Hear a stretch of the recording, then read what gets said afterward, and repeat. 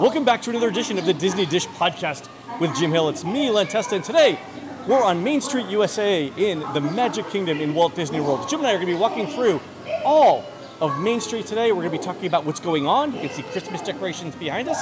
We're also going to be talking about what's happened in the parks recently and what's going to happen in the future. So come on along and join us. You'll see lots of interesting things at Main Street and around the park. Here we go.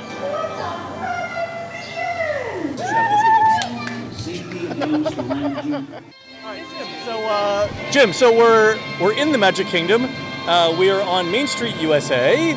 Things are looking good here. Tell me what's been going on lately on Main Street, USA. One of the more interesting aspects is what's actually been postponed. If we look just to the left here, had things gone according to plan, we'd already see steel going up for the Main Street Theater, which Bob Chapek announced at the D23 Expo just last year. And this was going to be in place in time for the 50th anniversary for Giant Entertainment. And unfortunately, that project has been pushed back. Take a look. You can see the yellow thing in the track there. The yellow and the track, or the right faded there. Yellow paint right there. Okay, all right. Literally, there is a cast member whose job is to go through every morning and grease the track for the trolley. And we'll see the trolley too coming up. There we go. But yes, that project has not been canceled. It's just been postponed. It's been pushed back beyond the 50th anniversary. We will eventually see a live theater venue with seating for 2,000 people. And this is back over that way. Yeah, it's actually going to be built out behind Main Street in Tomorrowland. The blow-through walkway that you see used for Mickey's Very Merry and Mickey's Not So Scary will be, at that point, formally turned into a really for real street. And hopefully that'll make life that much easier for parades and that sort of thing. What do you make of the change to Tony's Town Square as an additional upcharge event during the Christmas parties now? We were in here the other evening. My friend Drew Taylor went and checked it out. And the hard reality is the modern Walt Disney World Resort is constantly looking for new revenue streams. And this is one of those new revenue streams. It's not necessarily going to damage the guest experience, but it's a chance to make more money with minimal disruption. That's it, exactly. So, and speaking of minimal disruption, if we want to turn back to actual Main Street here for a moment. All right, let's look down Main Street, USA real quick. Okay, take a look at the way they're handling the wreaths now. Oh, the wreaths. Yeah, particularly the wreaths that are hung from on high. We have arms that reach... on high, like they're coming down from heaven. All right. But please notice that these wreaths are being now hung from an arm that sticks out over the roadway. Right, it's not the string of lights that it used to be across Main Street. And there's two reasons for that. One of the big reasons is that you don't get that line of wreaths that are disrupting the image of the castle, which makes it that much harder to sell that souvenir photo. Ah, yes. And the other reason entertainment asked them to do this is that they don't have to restrict the height of a float. Oh, right. So because they're going to, I've heard they're bringing back the Maleficent Dragon float as well for the parades. Yeah, she'll only be blowing bubbles at this point, but what the hell? Right, anyway. All right, Jim, let's walk over to the fire station. Sure. It's been a couple of years since Sorcerers of the Magic Kingdom has debuted. Mm-hmm. What does Disney make of it now?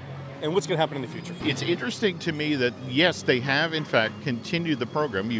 For example, they use an opportunity to create a new card which is introduced at Mickey's Not So Scary and Mickey's Very Merry. But beyond that, it's just on life support. There haven't been any new developments on it. They haven't added any new games, anything like that. Well, think about it. Wouldn't it have been a natural... Where's the Ralph Breaks the Internet card? The obvious tie-in to promotional tie-ins. And this is Disney. I mean, you can't go into a hotel room here at the resort without be reminding about, oh, by the way, Mary Poppins Returns is coming out. I think Disney realizes that the lead time needed for software development is now longer than they could anticipate. So it's not easy enough for them to change the software. It's done its job. In fact, oh, look, somebody has dropped Jim is picking up a Sorcerers of the Magic Kingdom card that has fallen. Jim, this could be worth $1 million. Well, actually, it probably is, Len. It's the Orange Bird. Oh, it's the Orange Bird. Well, Jim's retirement plan is set now. Okay, here we go, folks. Yes.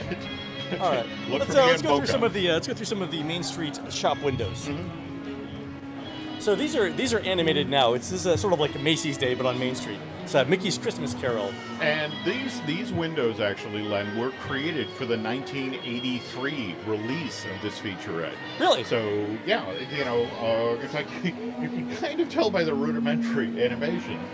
But yeah, Disney pulls them out every year, puts them in storage, repaints them, and then brings them out yet again. Fantastic. And again, in a weird sort of way, people, if they're not there, people miss them. Oh, it's one of the things that people look for. Yep. That's interesting.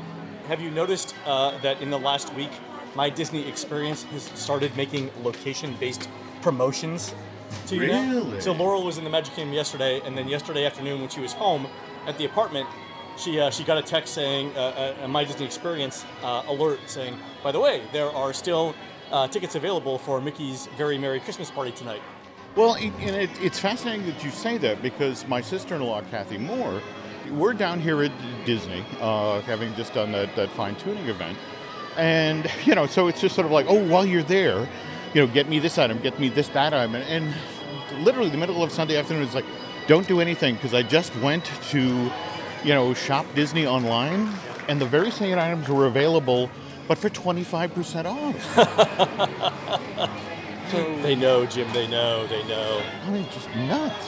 So we should acknowledge we are the white hot center of the changes that have been made on Main Street. We are looking at the white hot center of Main Street, USA is Starbucks. There we go. I mean, I know there were so many purists who were upset about it, but look at that, Len. The line's out the door. The line's out the door. It gets from turningplanes.com readers, it's above 90% satisfaction ratings. In some parks, like Hollywood Studios, it's literally the highest rated quick service restaurant in the park.